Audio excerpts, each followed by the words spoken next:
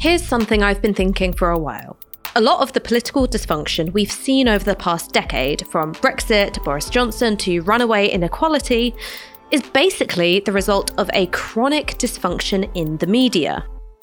We get bad politicians because their reputations are buffed and ballooned by pundits and hacks, and we lose good ones because political journalists decide to drum them out of public life. UK political media operates on a herd mentality. When something gets identified as a story, everyone charges after it until something dramatic happens. The Daily Mail, the Westminster Lobby, the Today programme all stampede in the same direction for a while, and it's the stuff that they choose to notice and pursue that we call news. But all the other stuff, the big questions like why living standards have gone into reverse, just gets ignored. What gets covered and what doesn't is determined by the law of political expediency. It was expedient to pretend that Jeremy Corbyn was the devil, Liz Truss a serious politician, and that there was no alternative to austerity. Then, when those pretenses can no longer hold, the herd just moves on to some new ones. Nothing ever really changes. That's not a glitch, it's a feature. Media in the UK is designed to allow the rich and powerful to hoard extreme levels of wealth and status at the expense of ordinary people. It's not meant to inform us, it doesn't want to share the truth, it exists to protect the interests of an elite few. So today I'm joined by my brilliant, intrepid, beautiful colleagues, Moya Lothian-McLean and Michael Walker, to talk about exactly what bad media does to our politics and what's wrong with it at its core in the first place. So here's a funny thing. I've never actually asked either of you how you got into media and why. Who would like to start? I think you probably have, and I've probably told you, but it's fine to forget things sometimes. I drink a lot. My memory is also appalling. How did I get into media? Kind of by accident, in a way. I always thought of myself more as like a political activist who went into media. Yeah, I've done a full circle, as you can imagine.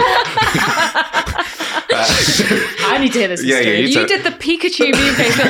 Whoa. So I was like a political activist in my youth. What were you anarchist, acting on? Squatter, climate activist. Sorry? I got arrested in community service for stopping a plane taking off. Michael Walker's credentials. Yeah, that was when I was 20. So 13 years ago or something, like maybe 18, I'm not sure. Which plane? You weren't one of the Stansted. It was the Stansted one. It was like against airport expansion, and they didn't expand it. So you weren't the Stansted 15, you were Stansted. I don't know, Stansted, whatever number it was.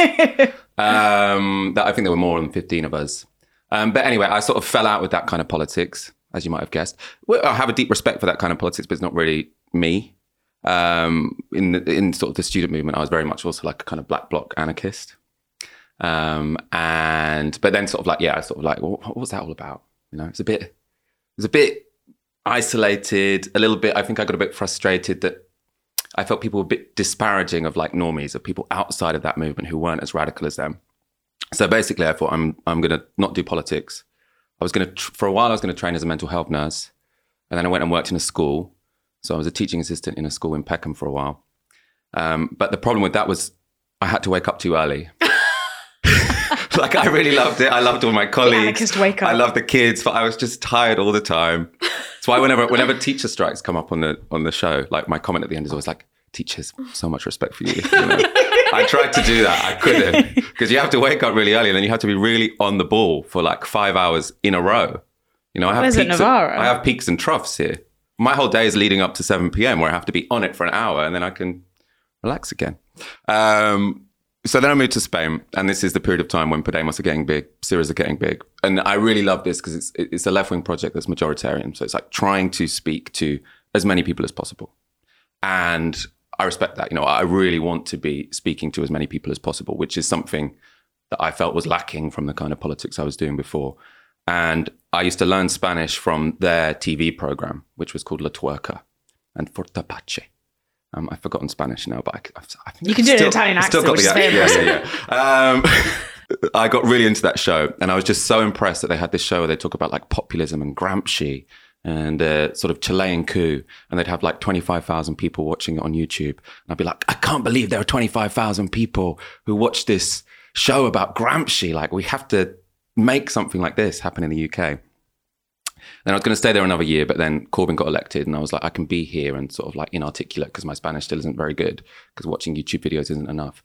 Or I can go back there and like have some agency. So I came back to the UK with some friends of mine, some very long-term friends of mine. We pitched The Fix, which was basically a direct copy of Forte Pace to Novara and started making that. And I was still very much doing this as an active. I've never really wanted a job in the media. So this was like we want to make the left a popular hegemonic force. And then just through various iterations, we ended up where we are now with Novara Live. And I became, full-time integrated into Novara Media. And then now, I suppose the full circle bit is I much prefer seeing my role now as more of a journalist than a political activist, because I prefer coming to stuff with, at this point in my life, with sort of like curiosity than I've got a line which I want to sell.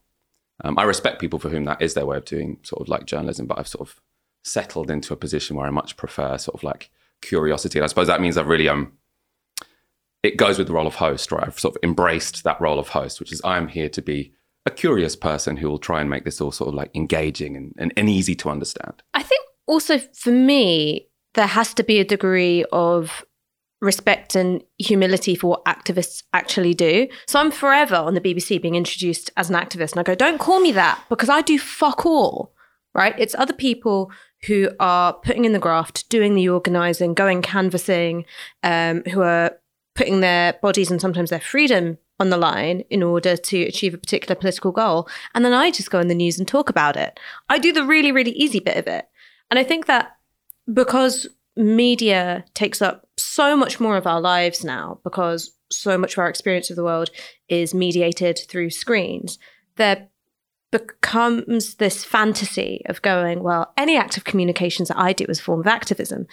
And it's not. I mean, one of the things I really like about this as an organisation is that I think that we are curious about what activist groups do and how they function. I mean, one of my favourite pieces of content recently was something that was helmed by Claire Heimer, who hasn't been allowed to participate in this discussion because I locked her in the trunk of a car. And it was about the organizational questions and strategic questions that the climate movement are facing at the moment. So someone from Extinction Rebellion talking about the lack of urgency from other parts of the left, really addressing the question of what tactics are justifiable, which ones are justifiable but not necessarily going to work really well, so on and so forth. And that's not a conversation that you hear anywhere else, because the conversation about Just Stop Oil or Extinction Rebellion on LBC or the BBC is hanging. Is it too good for them? Yes or no? Whereas we're able to go, okay, we're not activists. Like, I'm not really endangering myself vis-a-vis the state very often with my work, but these guys are, and let's take them seriously. But tell me about your villain origin story. My villain origin story. It's almost the opposite to Michael's, I would say, which is quite interesting in that. Did you start normie? I started so normie. I was normie from the core. I got into journalism. I sort of wandered my way. I'd always been politically engaged. I grew up in a household where, politics was sort of the fabric. I was raised by a single mother who was left-leaning. She kind of came of age in the 70s, in her 20s, and had gone all over the world and was very committed. I think my family was very committed to sort of values of acceptance, understanding, and diversity of both opinion, but also types of people. We're a very large family. You tend to have a broader spectrum of people within that. And obviously I'm like ethnically diverse as well compared to full-time compared to the rest of my like white family that I grew up with. So when I went to university, I was quite switched on. Like, I was engaged in stuff, and I wrote a blog at university about politics as well, which was, very piecemeal, but I'd always had, I guess from a young age, questioned some of like the narratives that we were given. Like, I was very anti sort of conservative. But I also wanted to look at like institutions. Like, I remember writing a blog about when our university wanted to change its name, like spend hundreds of thousands of pounds, and yet education, like contact hours were being slashed, the wages of workers were being slashed. And I didn't see this as a particularly sort of like insightful thing to do, but I look back and now I'm like, wow, I was actually doing that at this age. Oh, how interesting. I was organically kind of coming towards it. But I started music journalism. So I wrote a music blog, and it was noticed. I've told the story so many times, but it was noticed through the medium of Twitter, which I would not have a career without, by the head of music at Vice. And they told someone to get me in as a freelancer. And so I started writing for Vice as a freelance music journalist, which if you talk to, I think, a lot of young brown people who started in digital media, Vice is one of the main routes in. So I've started Vice, and I worked at gal-dem at some point. You know, there's a very interesting conversation there that I think we're about to have about digital media and the fate of digital media. And then after university, I somehow got a job at a women's lifestyle magazine, which was purely geared towards what they call the ABC1 audience, which is like affluent women in urban areas like London, Manchester.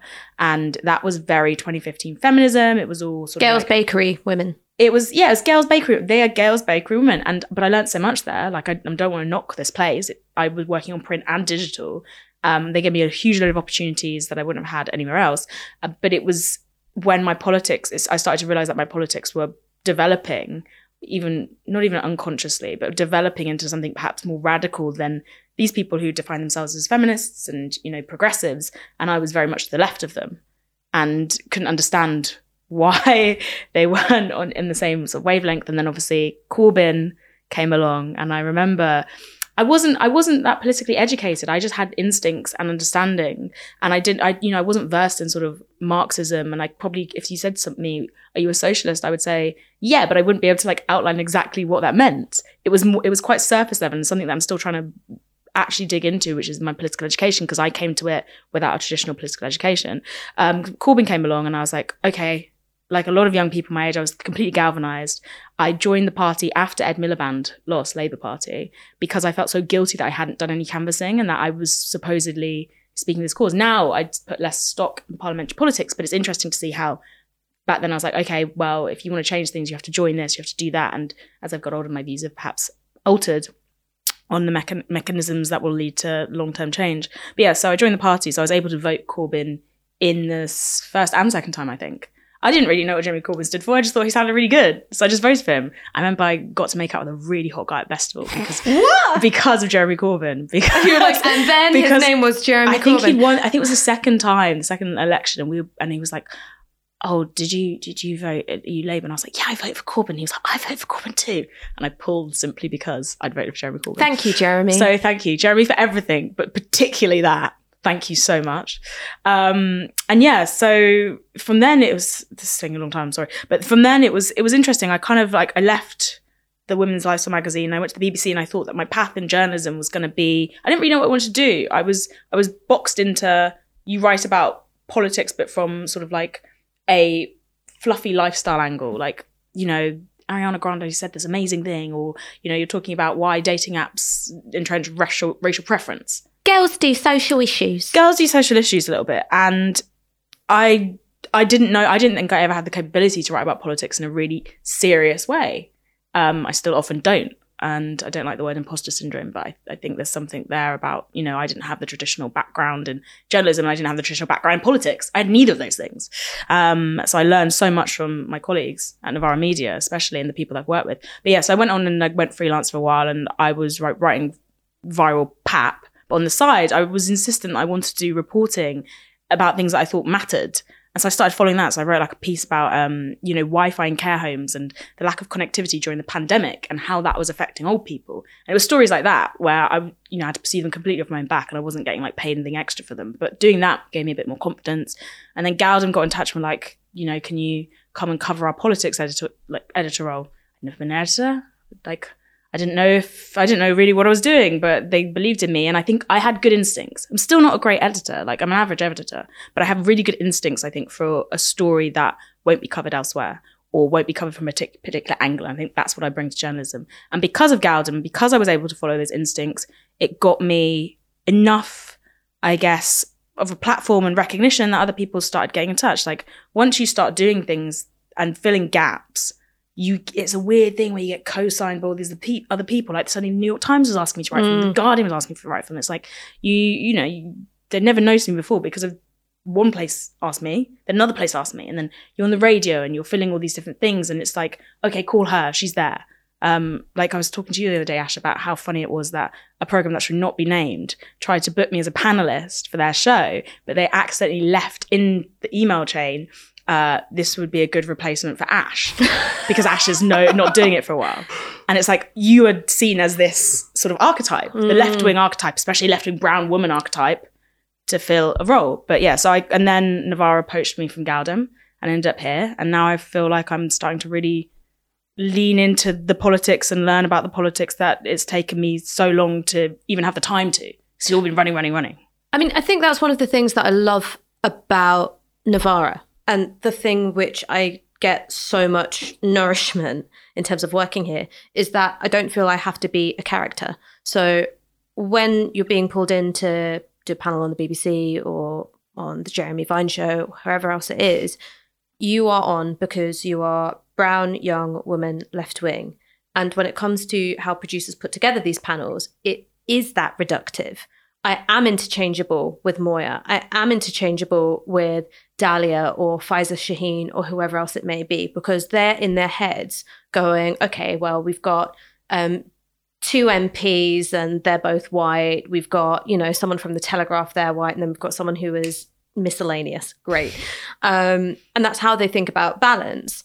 And that's not always a terrible thing. I think that's also maybe one of the reasons why in the Corbyn years, it was easier for women on the left to get the Question Time call up than it was men on the left, because while women could do the double whammy of being like, oh, they're left wing and a woman, and that provides the balance. Like, I think that men have been at a disadvantage in that way. It's not necessarily a bad thing, but it means that you can't do a lot of your thinking in public. Mm-hmm. You can't have that space of, I'm here working something out, and this is a really complex issue, and I don't have loads of life experience, and I can't claim to be, fucking prescient and know everything, but I can't do my thinking in that space. I absolutely can't do it. Whereas here, one of my favorite things is starting with an idea and stress testing it against you or Aaron or whoever else it is, both obviously when we're doing something like Novara Live or Downstream, but also just in the office all the time. You're just stress testing these ideas. And I think that that's not unusual for media organizations. I'm sure this happens at the Telegraph too, where they're like, well, who should we deport next? And there's a big old hullabaloo in the office. But it's certainly something which, when you both do mainstream media and you're trying to build this organization, it's just so stark. Like, the difference is so big. I want to maybe move on to talk about gal-dem and Vice, because they're 2 organizations that have been a huge part of your career and how it's developed. And they're also 2 digital first outlets which went bust this year. And the loss of those 2 outlets has been massive. I think that they both did really important work in helping people who don't come from super traditional journalistic backgrounds, either in terms of their training and their educational background, but also in terms of things like class and race, and helped give them a platform and a place to work. And we're not the only new media kids on the block, although we are now like geriatric millennial media. I wouldn't say that we're like new media. So what happened? I mean, can you give us the inside scoop on what happened at gal-dem? I can give you a sanitized scoop about what happened at gal-dem, which is essentially, there's several aspects to it. I would say that gal-dem suffered from the position occupied in the media landscape, which was, it was meant to be a platform for marginalized voices of color. And that meant that they lacked both, I think, the wider financial support. They were confined to being sort of like this niche publication. So even though they had massive amounts of goodwill, they only had a certain amount of supporters. And also money was tight. So the people that you attract, if you want to scale up and professionalize in a certain way, you're not necessarily going to get the people who have the ability and capability to do that, especially people who've been traditionally shut out of the media, on the salaries that you're offering or able to offer. That's a huge thing for small grassroots publications. They were also very reliant on advertising money. And advertising money is fickle. It dries up. It depends on your commercial team. It depends on whether there's a massive recession on or not, or whether the economy is in a downturn, where they want to place that money. And I think it was a mixture of, sadly, a lack of financial support from a wider user base. They weren't able to run, for whatever reason, fundraising campaigns, particularly towards the end. A specific crowdfunder, I think, was mooted, but was blocked for various reasons, perhaps to save them. There was a reliance on grants. Sometimes that would mean that, paperwork would have to be filled out, and some of that paperwork wasn't filled out. And there was also the advertisers. So it's like, if you don't get that contract for Google or whoever, how are you going to pay your staff for the next 12 months?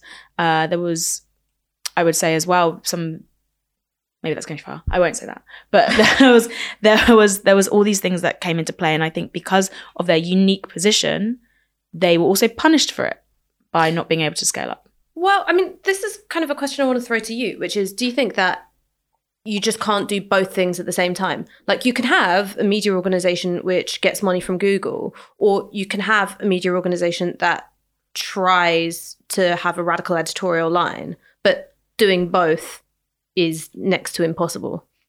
I suppose my experience is only of Novara, and I'm not sure if it was the radicalism of gal-dem that sort of led to its downfall. I just want to point out, I'm not saying it's radicalism. I'm saying it's because it was a publication for minority groups, it was seen as a minority publication, and therefore not something that I think wider population would invest in or see as something that was meant to represent them, and therefore they had a smaller audience share. But I guess maybe the point I'm making is that I don't know why they didn't go for a crowdfunder, but it struck me as if they thought of themselves first and foremost as a politically meaningful outlet, right? Where they're doing something in the media that needs to be done. And it's not just because the media should be more diverse for no reason. It's because these power structures exist in society. If you're a working class woman of color, you roll the dice of life and you lost. And media can be a part of correcting that position of disempowerment.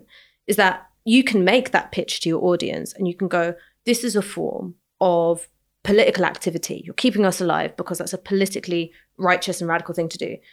And then on the other hand, you're trying to make a pitch to Google and you're saying like, you should give us money because we're like a commercially viable institution. And that's two totally different messages and it's two totally different things. I think that's the point. No, I think that is true. And I mean, I've been speaking to a lot of people recently who work for these, well, I don't want to say shady organizations because they're not particularly shady. They're all above board, but they're these sort of liberal investigative journalist outlets that aren't a publication. They're like a foundation funded unit and they feed stories to The Guardian, The New York Times, to whoever. And it sort of solves this problem for mainstream journalism, which is that they're struggling to pay for investigative journalism. So they basically outsource it to these foundation funded companies. And, I was asking this person, so what do you cover? And she says, I think the line was something along, we like to cover the stories which are foundational to the future of the 21st, it's something super broad. And then the issues are like oligarchy, financial corruption, disinformation. And it's always this sort of same 5 groups of stories. And it's never included is like abuses of state power by Western governments. So you've got all of these outlets who are forming these very disinformation, something that Russia does. Yeah, exactly. And lots of the journalism that comes out of it is useful and valuable. It's not fake news. Lots of this. I feel like even the Panama Papers and that kind of stuff is sort of along these lines. I know The Guardian initially led with the Vladimir Putin angle because they thought that was the big story. Then everyone's like, we want to know more about David Cameron. Yeah. And it was like, okay, maybe we'll lead on that one. But I do think that there is. That definitely has shaped what mainstream media does. Because even those organizations which have developed, rather impressive funding models, the Guardian used to be loss-making. Now it's got shed loads of members who clearly value what they do. I mean, it's not my politics, but, liberalish people who value what they do and they've got a funding model to some degree. And half of their funding comes from membership now. Yeah, but they also then have stories, funded by the Melinda and Bill Gates Foundation, which potentially in its own right is valuable, but does maintaining that relationship with the Bill and Melinda Gates Foundation means that when it comes to a certain form of oppositional journalism, you might bite your tongue. Every time I click on an article and it turns out to be Bill and Melinda Gates, I click off immediately. And it's just a habit. And I don't I don't think it's the case that if anything's funded by a grant, that is bad. I actually think that grant funding can do some really, really important work and can facilitate really important investigations. But when you've got the name of billionaire oligarchs there, and it's this story has come out of billionaire funding directly, I just go, I'm not reading this. Well, Aaron and Matt Kennard recently had a very interesting discussion about the Gates Foundation and their funding of the development wing of The Guardian on a recent Downstream. So people can listen to that if they want organic to. Plug for content. But I want to read something out from here about advertising from this book I'm reading, which is called Power Without Responsibility, Press Broadcasting and the Internet in Britain, for those at home who'd like to read it too. And it's discussing what happened when people were arguing for why there should be a free press, aka a press that relied on advertiser funding, rather than a press regulated by sort of like stamp duty, advertisement duty in the 1800s in Britain, when that model moved from, okay, we've got a press which is gate kept because they have to pay all these taxes. When the press had to pay all these taxes, there was actually a lot more radical press around. That was one of the reasons that there was an argument about why they should bring in, like, get rid of these taxes. And both arguments were not for the liberty of the press, were not to encourage that there should be, you know, more pluralism within press and more radical ideas. Both people who were arguing from different sides about why they should keep or get rid of this stamp duty and this advertisement duty were arguing because they said that it would get rid of these radical working class generated journalists and ideas. And there's a really good quote which someone said about free press, which says, "A perfectly free press is one of the greatest safeguards of peace and order," wryly observed the lawyer J.F. Stephen, "because journalists come from the comfortable part of society and will err rather on the side of making too much of their interests than on that of neglecting them." And as soon as they got rid of the stamp duty and advertisements became like one of the major ways presses were funded, then the free market completely like wiped out radical presses after sort of like 1850. So development of an unfettered free market raised publishing costs in a way that prevented groups of workers or individuals with limited resources from owning newspapers. And you immediately saw like this big unstamped press movement, this underground press movement where you'd had, you know, they'd had like 2 million in circulation, was just wiped out because the cost of even starting a newspaper in the first place massively rocketed. Profitability went from, you could make a radical newspaper profitable with about 6,000 circulation, about 6,200 before the stamp duties went away. Afterwards, you needed about 250,000 to make it profitable, and you needed huge amounts of startup cash. And the advertisers claimed they weren't, you know, politically neutral, but they weren't putting the advertisements in papers that were going to what they called, you know, the poor, the working class, because they're not going to be able to buy it. So they said that it doesn't matter if you have a newspaper with massive amounts of circulation, a radical newspaper as well, generated by the working classes, read by the working classes. There's literally quotes in this book which talk about, you know, having a quarter of that circulation that goes to affluent classes. Advertisers would much rather flock there. So immediately that's narrowing down. Is that a free press? It's not free at all. I mean, I think this is such an important point because I think it goes right back to the starting point for this conversation in a way, which is, well, why is media bad and what defines a better media?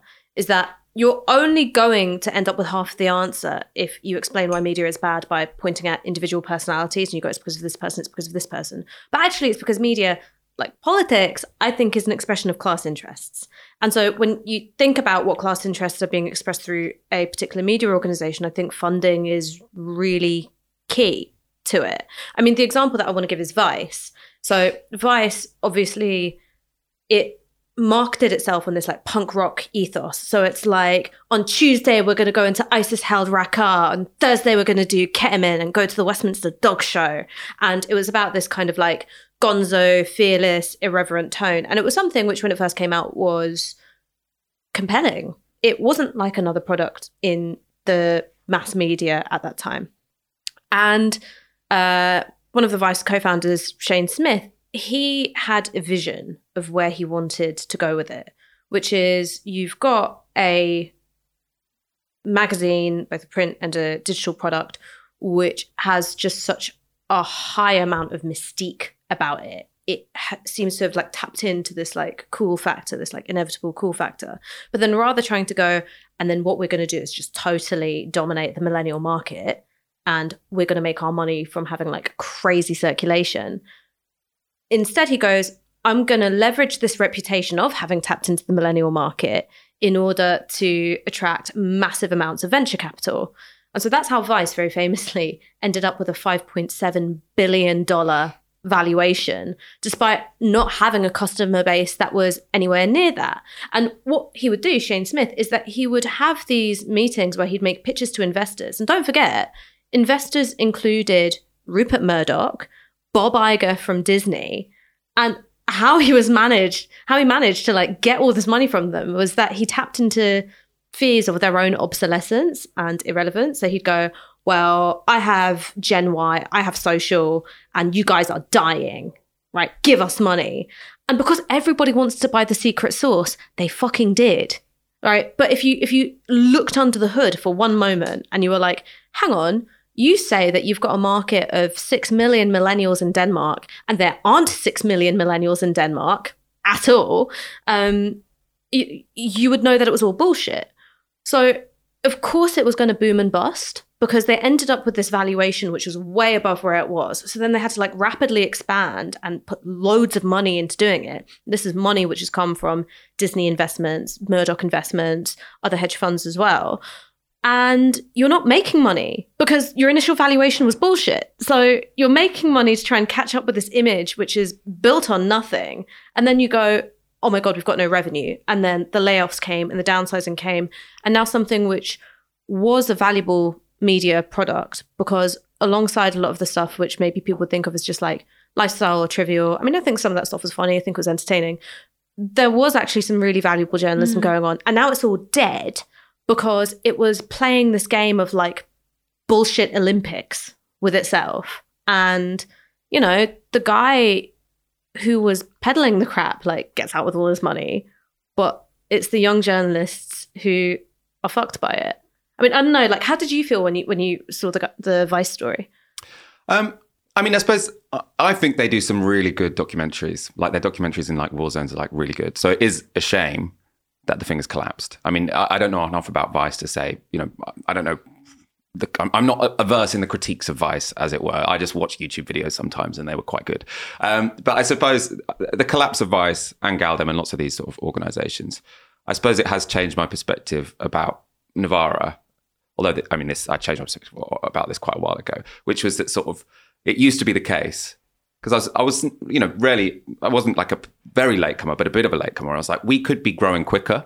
You know, we could be in a better studio by now. We could have more reach by now. Oh yeah, we initially put Michael in the shipping container. What we need is like decisive action to make it happen and ambition. But Novara, because it's, you know, it's not a non-hierarchical organization, but it's relatively very non-hierarchical. We're all on the same wage.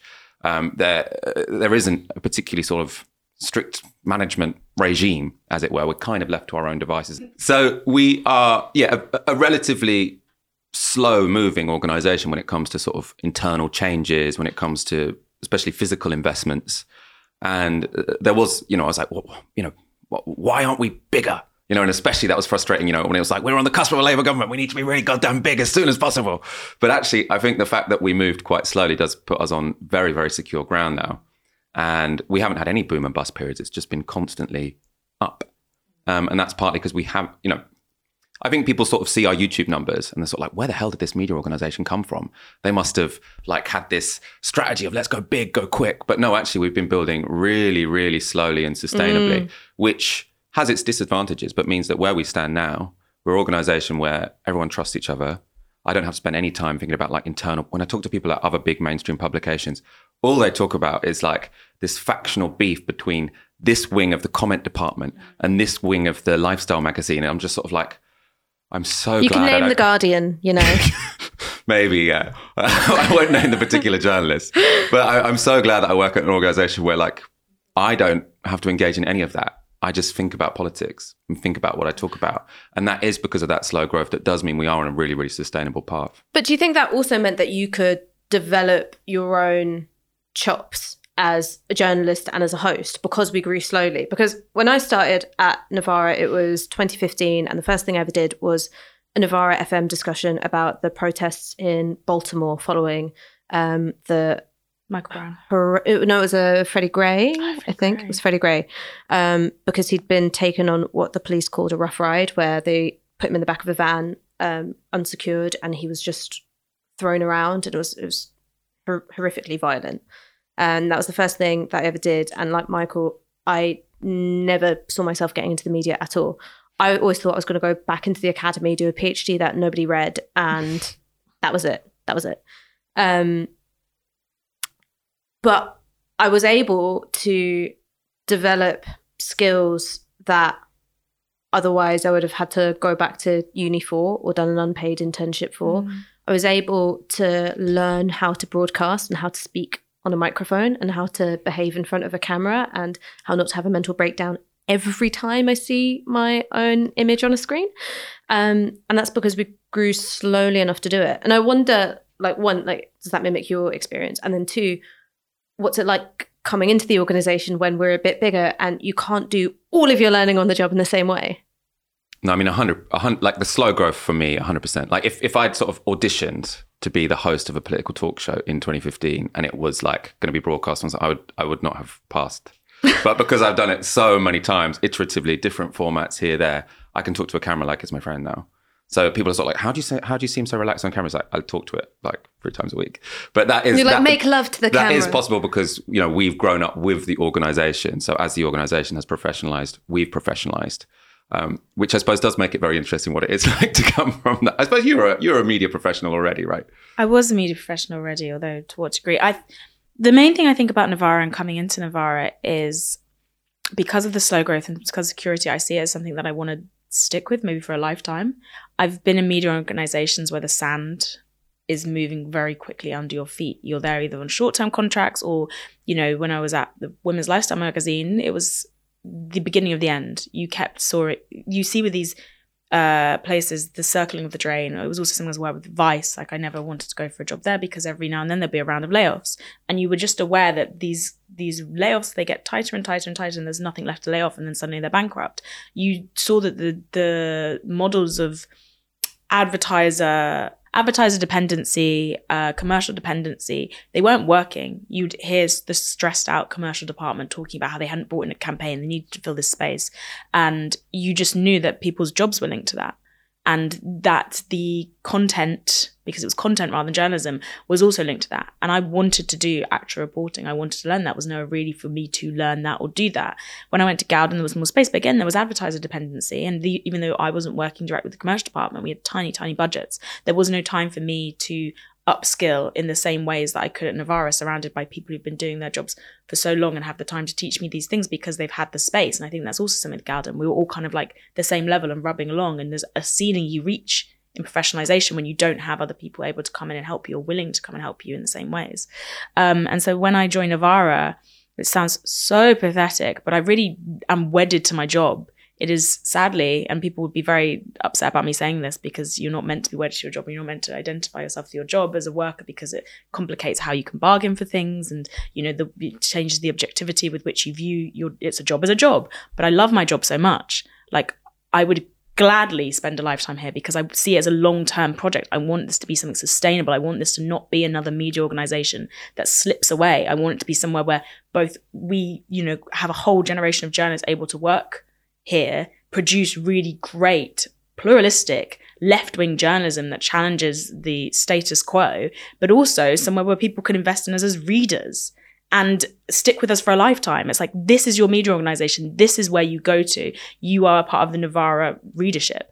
So yeah, when I joined, I was kind of like, it was funny. I'd never even thought about when you approached me, Ash. And then I was like, as soon as I came, I was like, I'm all in. I'm all in. Like, it's a life sentence. It's a life sentence, body and soul. I'm like, I'm all into this. And you said it's hard for me to learn the job. I learn the job every single day. I came to Novara and I was like, finally, this is the place where I can sit down and relax and realize how little I know and how the people around me, you have such a wealth of knowledge. And even when we disagree, it's like I learned so much from that. The professionalization, I was so lucky to come in when you guys are professionalized because you had a structure. It wasn't, I sometimes hear about people saying, oh, this is Novara before. This was like maybe people were beefing with each other or whatever. And when I come in, slick, great. Like, you have these structures in place. When we have disagreements, we have meetings to talk about them. It's always respectful. People sometimes talk to me on social media, like, how can you work with this person? Like, I respect every one of my colleagues so much. Mm-hmm. I don't think you realize the deep affection that I have, even when I disagree with people. It inspires a great passion in me, which is very funny. That was Moya talking about why she's so disgustingly grateful to work for an organisation that is actively seeking to strengthen the left. My God, women have some dignity. But look, we're not reliant on fragile or flaky funding models built on hot air and bullshit. And that's something to be proud of. So many people thought that we would have failed by now, but we're growing from strength to strength. We're people-powered. None of this could happen without your donations. So consider this a call out to everyone who trusts our journalism and anyone who values what we do. To all of you who want thorough, rigorous journalism that isn't in the palm of an outrageously elite few. If you can, join our monthly supporters and donate 1 hour's wage per month or whatever you can afford today. Head to novaramedia.com/support or click the link in the description. Cheers, Gav. Me and my partner are always having discussions where he's like, you are always working. We've just gone on our first holiday, basically ever in our relationship, where I wasn't working on the holiday. And he was just like, this is really unhealthy. And I was like, but I love my job. Why wouldn't I do it all the time? So yeah, we're essentially, I'm in a throuple with my partner and Novara. I just want to add to that as well. I'm still looking for a third. I want to add to that, though, that one of the reasons that I'm able to critique Novara, and I think we're able to look at the failings of Novara and really listen to the audience, is because we love it, because we want to succeed, because we don't want it to just be reflective of a particular faction of the left or whatever. We want it to be a really, professional, serious organisation. We don't want to be small time. No small time shit. No small time shit. But this is the thing which I want to move on to. And I want to start maybe by talking about disagreement with relation to our funding model. Because I was watching the Succession finale this week. And no spoilers, please. No spoilers. Logan, Lazarus-like, kind of came up like The Undertaker, and he won WrestleMania. Can you believe it?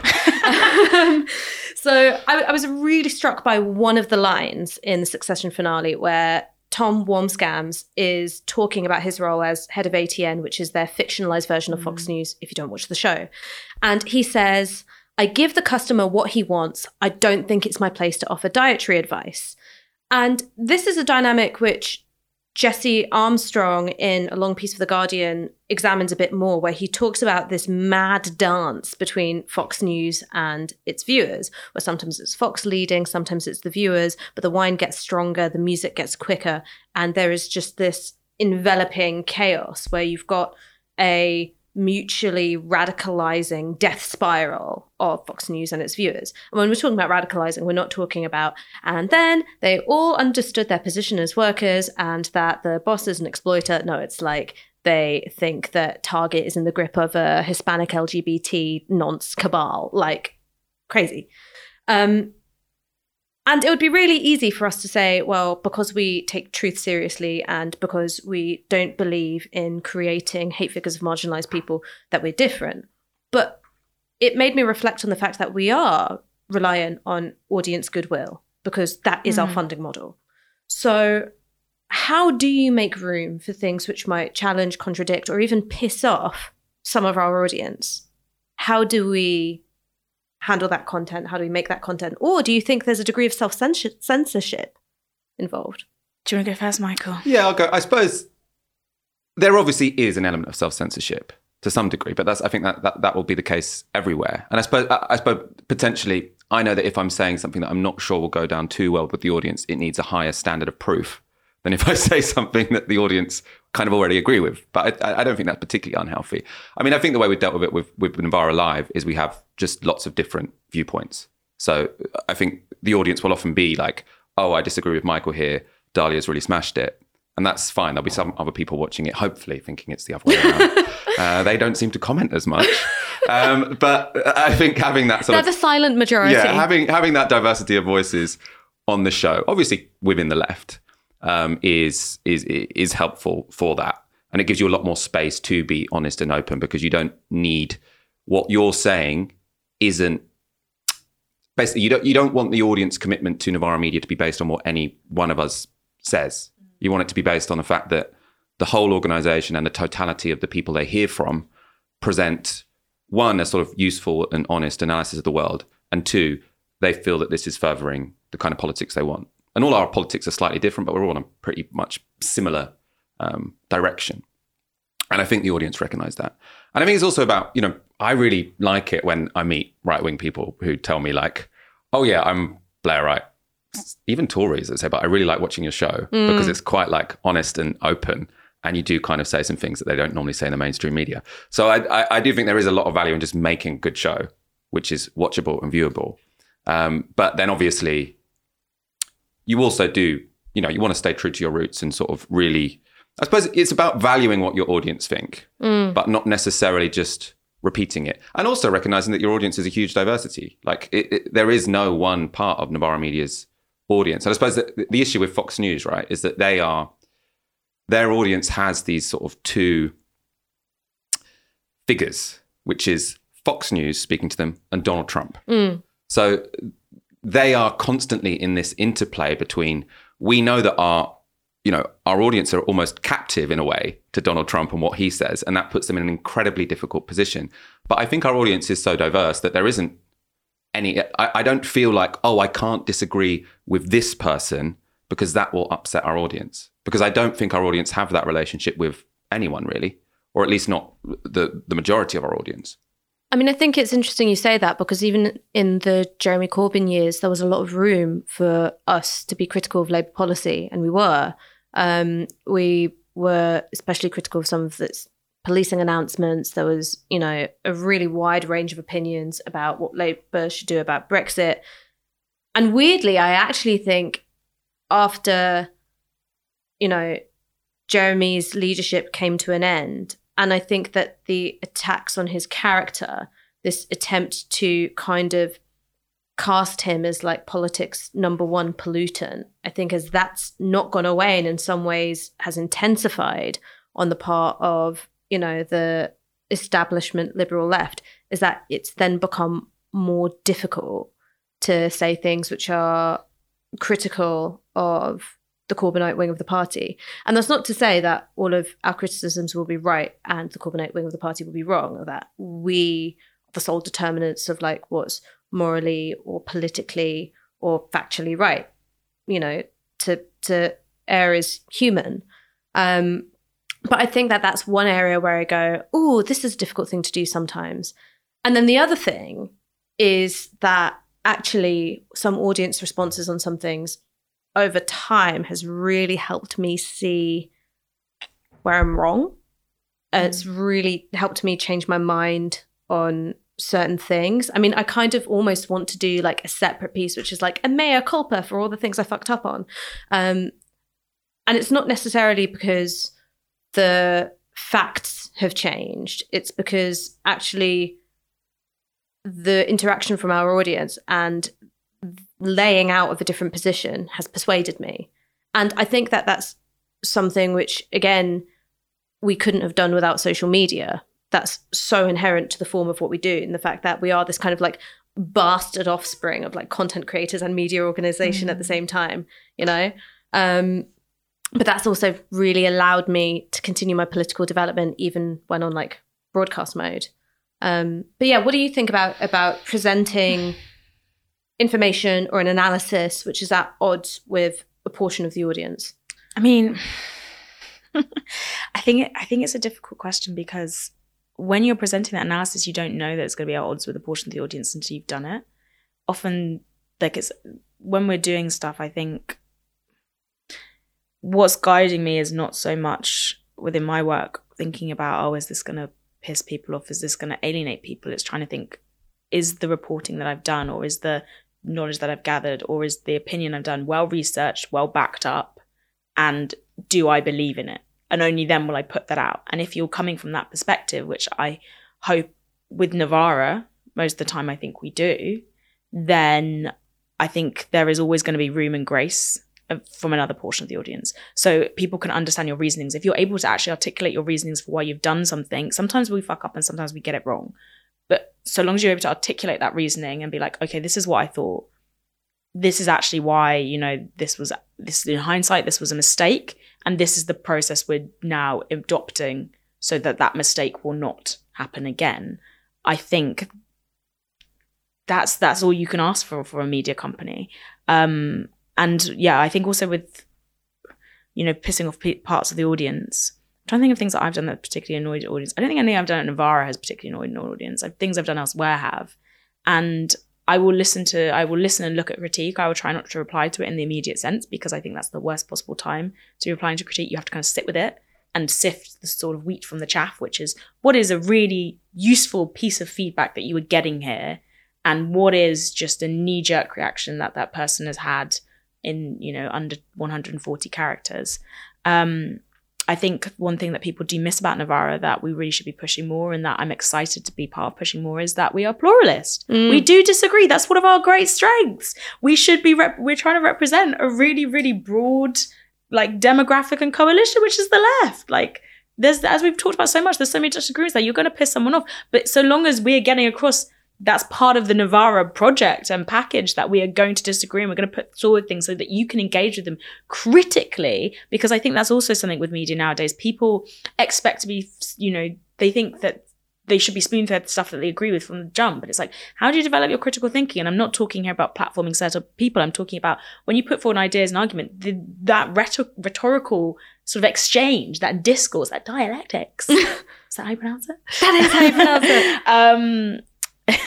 That is part of the left tradition. That's part of the left intellectual tradition. That's part of the activist tradition. That is fundamental to how we think our ideas, how we gestate ideas, how we get this, come to consensus in the first place. That's exciting. I like being challenged by you guys. It makes me have to think. So what do you think we disagree on? I mean, I know that particularly on Novara Live, we get these great opportunities to just throw something back and forth. And that is the best bit of my week, is when I get to do that with one of you on Novara Live, because it feels fun and it doesn't feel like you're being hauled over the coals and if you don't defend this position successfully, you'll die. It feels like a really enlivening and life-affirming thing to do. It's I'm talking about things that really matter with the people who I love most in the world. This is fucking great and I get paid for it. But there's obviously a huge range of opinions in the organisation. There's also lots of difference of opinion from people that you don't see. So one of the people who you don't see on camera is Craig Gent. He's been with us from the start. And he is the anarchist who is still an anarchist at Novara Media. I've still never seen him wear a colour, ever. It turns out anarchists can organise things, because he's one of the main reasons Novara's still here. He's the one that tells you not to buy the new piece of kit. He's the one who's budgeting anarchists. But I think a really big way in which my politics has changed is that I have critiques of the state, which are still very inflected by my time running around in Black Bloc, but I've reconciled myself to the existence of the state. I don't think you can really deal with climate change unless you have one. And that's been a real change that I've had. But the thing that you guys won't see is that we've got Craig, who is still we're going to get rid of that sucker one day, don't you worry. There's all this disagreement that you don't even see. But I mean, in terms of disagreements that maybe we have in this room, or ones that you just think of as particularly pressing within the organisation, name one. We've got the police. We've got Michael the cop. I will abolish less things, probably. Yeah. Michael's, you're more reformist, right? I'm a massive reformist, yeah. We should do that on a massive reformist. I'm literally a massive reformist. We probably would sell a lot. We should do a partnership with Guardian now. That would be interesting to see how many of those sold. I think that's probably one of them. Yeah, I suppose I'm less interested in sort of seeing something that's bad, critiquing it, and then saying, let's get rid of it. I'm also not into the whole, Marx thing of, politics isn't about writing cookbooks for the future. It's I want to know what it looks like. And if you can't explain to me in a plausible way what it looks like, I feel no reason to endorse that position. And I feel often what you get is this is an institution. It's done bad things. The reason it's done bad things is because it's an inherently bad institution. Therefore, get rid of the organisation. And I'm a bit what next? And I know, obviously, there are police abolitionists, prison abolitionists who have answers to those questions. It just so happens that I've never found any of those answers particularly convincing, or I feel the meaning of words have just somewhat been changed. So if police abolitionists say, well, it'll be so different, it won't be the police. I'm well, it's their job to enforce laws, and can they arrest people? Sounds like the police to me. Same thing with prisons. Can you leave it? Probably a prison. Can you leave it? Unless this room? unless all criminals you're diagnosing as having mental health problems and sectioning, which to me is even more sinister. Yeah, because than prisons. Well, also because it's pathologizing. Sometimes I think it's that to me seems a bit more totalitarian to sort of say, oh, we're putting you away for your own good, as opposed to saying, you broke the law, we have this place where you go when you do that, and you can't leave. To me, that is something which we're probably going to need in every society we have. in every industrialized society, people say we haven't had it all the time. I think in every industrialized society where you've got millions of people living in a very small space, you're going to need some rules, and you're going to need someone to enforce them, and you're going to need a place for people to go where they can't leave if they've broken at least some of those rules. And for me, that place is called Broccoli. This is a really niche London joke. It's just because every time I've gone to a house party in Broccoli, the transport's been fucked I've not been able to leave. It is very hard to leave Broccoli. I don't think it quite meets the definition of prison that I provided. To be fair, there's also a definition that would apply to anywhere where the transport is fucked, and say Wales, where you literally cannot get from South Wales straight to North Wales because the transport's so fucked. You have to go over the border and back again. That's how. Sorry, I'd abolish that prison. I'd abolish Wales. No, I've reformed the transport in Wales. There, but now we've swapped. I would not. When I said I would abolish, I don't want Wales to be a prison anymore. I want them to have very, very good transport. That's good. As a Welsh border person, then I'm obviously riding out for Wales right now. As a prison warden. The marches. Well, don't get into the marches in England. That's the whole thing. I suppose I really enjoy that there are on Novara Live very much two tendencies of the left, which is me, the massive reformist, and then lots of like radicals. And then we can banter, and the audience can sort of. Lots of them will know in advance who sort of they more side with, but it's still useful to see that sort of conversation articulated. It's funny because I think a lot of, as sort of like I would say Novara next generation almost, I think I'm also sometimes just unformed on these ideas. I haven't decided which ones I settle in, that I often oscillate between the positions of, in theory, I would love to pursue abolition. In practice, maybe I am more of a reformer than I like to believe deep down in the short term, but I haven't yet come to like these concrete conclusions. Like, for example, I don't think I'm a communist, but then... But I'm also not sure. I can be convinced. I think the problem is with a lot of these things, I'm still in the nascent era of like my political development. I have strong convictions about things in the immediate sense, about what is right and what is wrong and what ethically I should be doing and what powers like my journalism. But when it comes to my political education, as I said, then I'm still learning. And like, am I a communist? I'm not. At the moment, I think I'm a socialist. If I got you the T-shirt, would you? I wouldn't wear it. But those are from my own opinions. I don't want to get duffed up on the tube. I've never worn that I'm literally a communist T-shirt. Yeah, because that would be a lie. Yeah. It's a lie. We had a debate a very long time ago, didn't we? Me, you, Owen Jones, communism versus socialism. Yeah, did you have a T-shirt that said I'm literally a social democrat? I was the host, so I kept my As a true cards social democrat. close to my chest. As a true social democrat, just presiding over, adding some order and structure. Absolutely. So I still don't know. I don't know if I'm actually a communist yet, and if I actually believe fully that that's something that could be enacted, but I could be convinced. So I would really want to talk about the New York Times Nick Cohen story. So what happened, to catch everybody up, is that several women came forward with allegations of sexual harassment perpetrated by then star columnist at The Observer, Nick Cohen. And the content of their allegations that he'd made unwanted sexual advances. It's not something that he specifically addresses, but it's also not something that he specifically denies. What he says to the New York Times is, I assume it's stuff I was doing when I was drunk.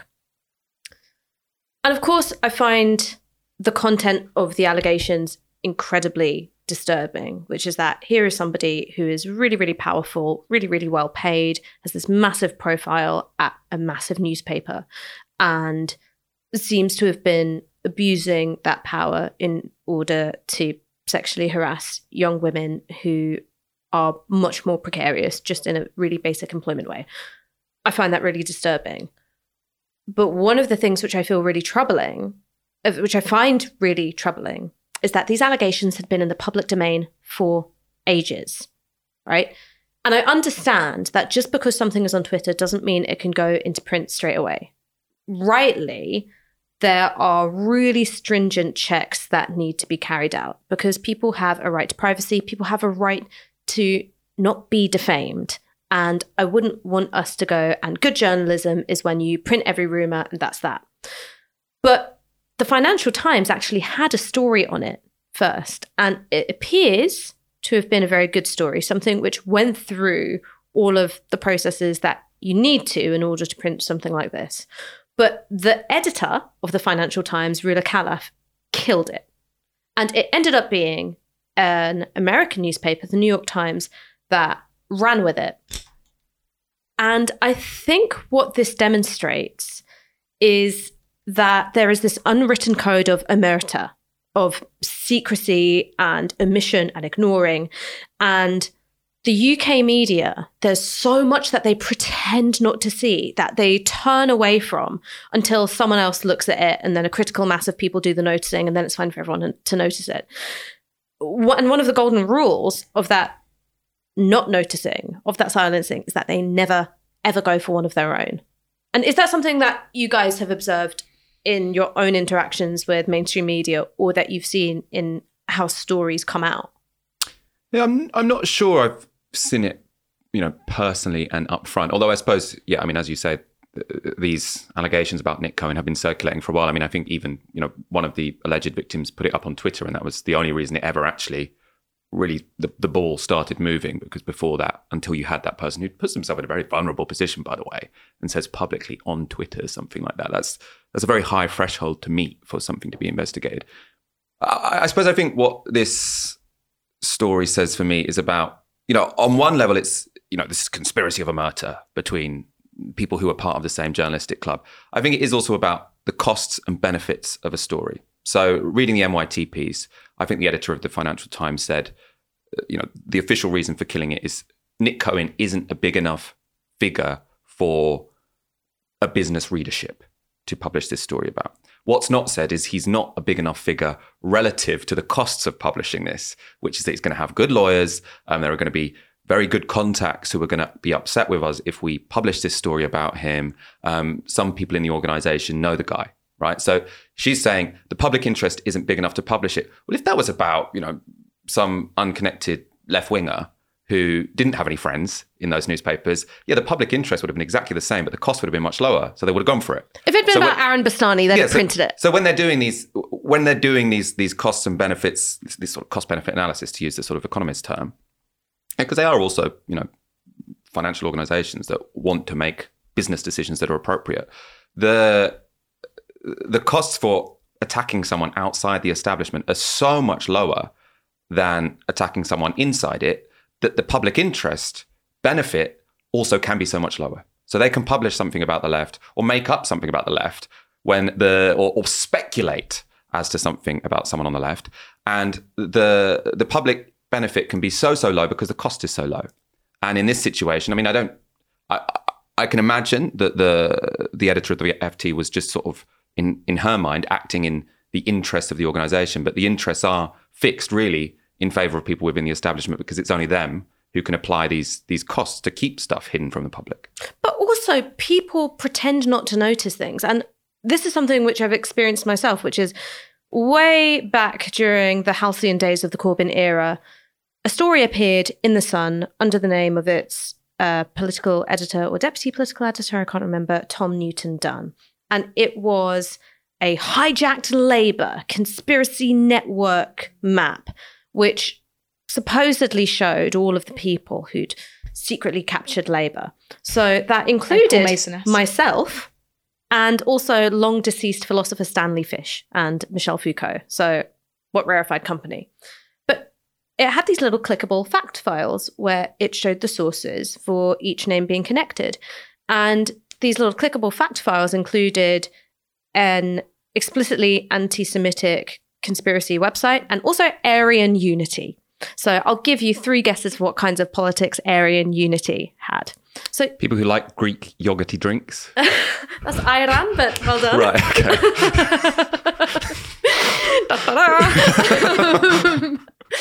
But here you've got Tom Newton-Dunn putting out a story where it's being sourced and quotes and points towards neo-Nazi websites, and then it gets taken down. And it seems that the origins of this map, it comes from bits of far-right internet. It was initially called the Traitors Map. And I thought that was pretty fucked up. I thought it was pretty fucked up that in, one of the most widely read newspapers in the country, my name is on a map which shares its sourcing from Aryan Unity, and that it points to a conspiracy theory which is complete horseshit. And it seems to me that the purpose of this is to make the people in the map, turn them into targets, by saying that they're subverting democracy. These aren't journalists who are doing their job and happen to have different politics from you. They're doing something which is shady and doing something wrong. If any of us put out an article which linked to a neo-Nazi website, do you think we'd get invited back onto Politics Live, or do question time, or that if our YouTube channel got nuked again, that we'd be getting all of the support from unusual sources? No, our establishment legitimacy would be dead. It would be finito. You would have everybody rallying around going, I knew that these were a bunch of anti-Semitic wrongers, rah, rah, rah, rah, rah, and it would be done. Nothing happened to this guy. Nothing. He then ended up getting a really well-paid job for Talk TV. He's still managed to be someone who, is able to rub shoulders with the centre-left. And nobody, as far as I know, has said anything to his face saying, why did you publish that mad neo-Nazi map? Right? Did you do your due diligence? Did you click through all those sources that you published? Did you know what Aryan unity meant? Nobody has said that. And so this is what I mean by the strategic looking away, which is there's one way in which that happens with the Nick Cohen story, which is the costs of doing it, some of which are financial and a lot of which are political and social, don't seem to outweigh the benefits. And then there is just something which to me is so mad, and it's about who's an insider and who's an outsider, that because this guy is an insider, because he's got a lobby pass, he's one of us. So he can't have done anything that wrong. And, who are the targets anyway? Just these losers. I don't even think with Nick Cohen it's specifically about the lobby pass. It's just that he is of a generation where all his peers and friends are in the same sort of powerful positions, so they all give him a pass, and that adds up to what I called in an article I wrote about this and the sort of omerta, which is not a deliberate, I would say it's an unconscious thing, but individual stonewalling, so it adds up to collective institutional stonewalling. And I think it's interesting if we talk about Rula Khalif at the Financial Times, because she was also the editor of someone called Sebastian Payne, who he became the Whitehall correspondent in 2019, she became editor in 2020. Sebastian Payne, literally his job is to cover politics. It's to cover politics for Financial Times, which is widely considered one of the more impartial papers and objective papers. I'm a fan of the Financial Times myself. It's funny, you talk to quite a lot of lefties and they're like, I quite like the Financial Times. Oh yeah, every lefty loves the Financial Times. I don't have a a subscription, I'm not that rich, but I enjoy reading it. But it's like, everyone's like, yes, they're so focused on like just what's good for the economy, they actually sometimes tell the truth. It's an interesting thing if you talk to lefties in the Financial Times. Anyway, but Seb Payne, Whitehall correspondent, his job is to report objectively on politics. Seb Payne is now standing to be the next he wants to be on the shortlist. He's on the shortlist to be the next Tory candidate for Selby, where Nigel Adams is standing back. He also quit the Financial Times to head up a Tory supporting think tank. But there's a really interesting tidbit in a recent edition of Pop Bitch, which is in the public domain. It's sent to your news boxes, and you can get it inboxes. In news boxes? We should invent that. You could be like a store called Drop Off Stories too. In your news box. So you can find this edition online, and it tells a story about how when Seb Payne was meant to be going and covering Jacob Rees-Mogg for the Financial Times, the photographer got down to Jacob Rees-Mogg's house and found Seb Payne there in a dressing gown because he'd done a little sleepover because he's such good friends with Jacob Rees-Mogg. He was already there. He was having a whole weekend of it. This is how entwined these people are. And someone like Rula Khalif, she's described in this New York Times article about Nick Cohen and why she allegedly spiked this story as not an insider to British media. She's not like the Ian Hislops who was the editor of Private Eye, where Nick Cohen had a column and very, very, not deliberately, what's the word? Very conspicuously did not report on any of the insider goings on Cohen's departure, all the terms, even though he knew about it and confirmed that to the New York Times, even though, Private Eye is a magazine which unduly concerns itself with what's going on at Guardian News Media. It takes up, especially when it comes to, their trans coverage, it takes up so much space. They have a direct relationship with Guardian News Media and the people who work there. Didn't cover anything about Nick Cohen's departure or the reasons surrounding it. And Rula Khalif is not an insider like Ian Hislop, but still, something prevented her, from, saying to her Whitehall correspondent, maybe you shouldn't be spending the night at the house of a Tory MP if that, that happened, as it said in Pop Bitch. Maybe you shouldn't be, be so close to these people. Maybe, don't make such an open secret of the fact that you literally want to stand to be a Tory MP in the next few years because everyone knew about it. Everyone knew about it. It was an in joke in the industry. And why did she also say to one of her star investigative reporters, we're not going to cover this story about a very powerful political columnist who's been accused of sexual misconduct by multiple women, and we have them on record saying it, and maybe you should run an opinion piece instead. And then the opinion piece never runs. She's not an insider, and yet she's still... There was an unconscious pressure there that still made her not run this story. And we have to look at what that is. And I've talked about this in an article I wrote for Novara about it. But I think there's two things, which is the direct influence when you have like the in his lops who are like, this is my mate. I'm not going to cover this because it's my mate. And like, let's give him a bit of grace, you know? And then you have the ruler Khalees and there's fear there. The fear of ostracization, fear of you put your head in the parapet, fear of the legal teams, fear of those consequences. And those things... At these big media organisations, you often have enough people who are fearful, enough people who are mates, that it adds up to a collective silence. But you also have people who've got shared ideological interests. And the example which springs up for me is Neil Coyle. Mm-hmm. So Neil Coyle had the Labour whip suspended. It has now been restored. But he had it suspended after racially abusing a lobby journalist. And also an accusation of harassment. That came out afterwards, but the whip was suspended after he made really, really horrible comments to Henry Dyer. And when this happened... you suddenly had all of these lobby journalists. Alex Wickham is the one that comes to mind going, it's been known for ages that Neil Coyle has no place in Westminster. And I go, well, if it's been known for ages, why have you called anybody who has criticised Neil Coyle a crank and a lunatic and, a Corbynite? Why has Neil Coyle been a source... Exactly. For you for so long. So Neil Coyle, during the Corbyn years, was everyone's go-to guy for Labour MP dissatisfied with the leadership. You know, the next day following the defeat in 2019, there was a piece where Toby Helm, who's the political editor for The Observer, I think, was, on the doorstep with Neil Coyle. And both of them were walking around being like, everyone hates Jeremy Corbyn. Everyone hates Jeremy Corbyn. All I'm hearing is that everyone hates Jeremy Corbyn. Well, I've hated him for ages. Well, I've hated him for millennia. I hated him since I was conceived. It was just this kind of thing. And that's because,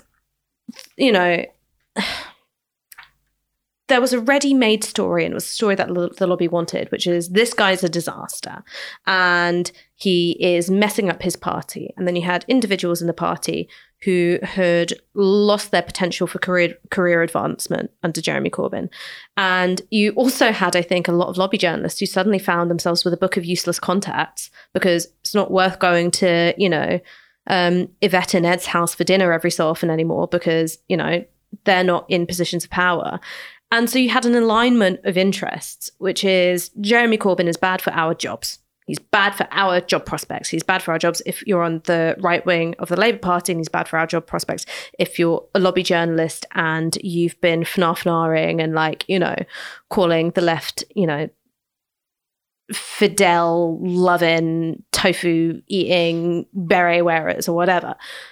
And it meant that somebody who had a well-known pattern of really bad behaviour, and I'm not just talking about behaviour that we'd go, this is politically bad or politically wrong, but stuff which is just morally really wrong. There was a blind eye turned to that because that wasn't the story at the time. Everyone knew it. No one wanted to look it up because it wasn't the story, and he was a useful source for the story they wanted to tell. But then when he no longer served that purpose, when he no longer was a useful, Labour malcontent, then it's fine. Then it's expedient for everyone to go, oh, this wrong and it's been staring us in the face all along. Crazy.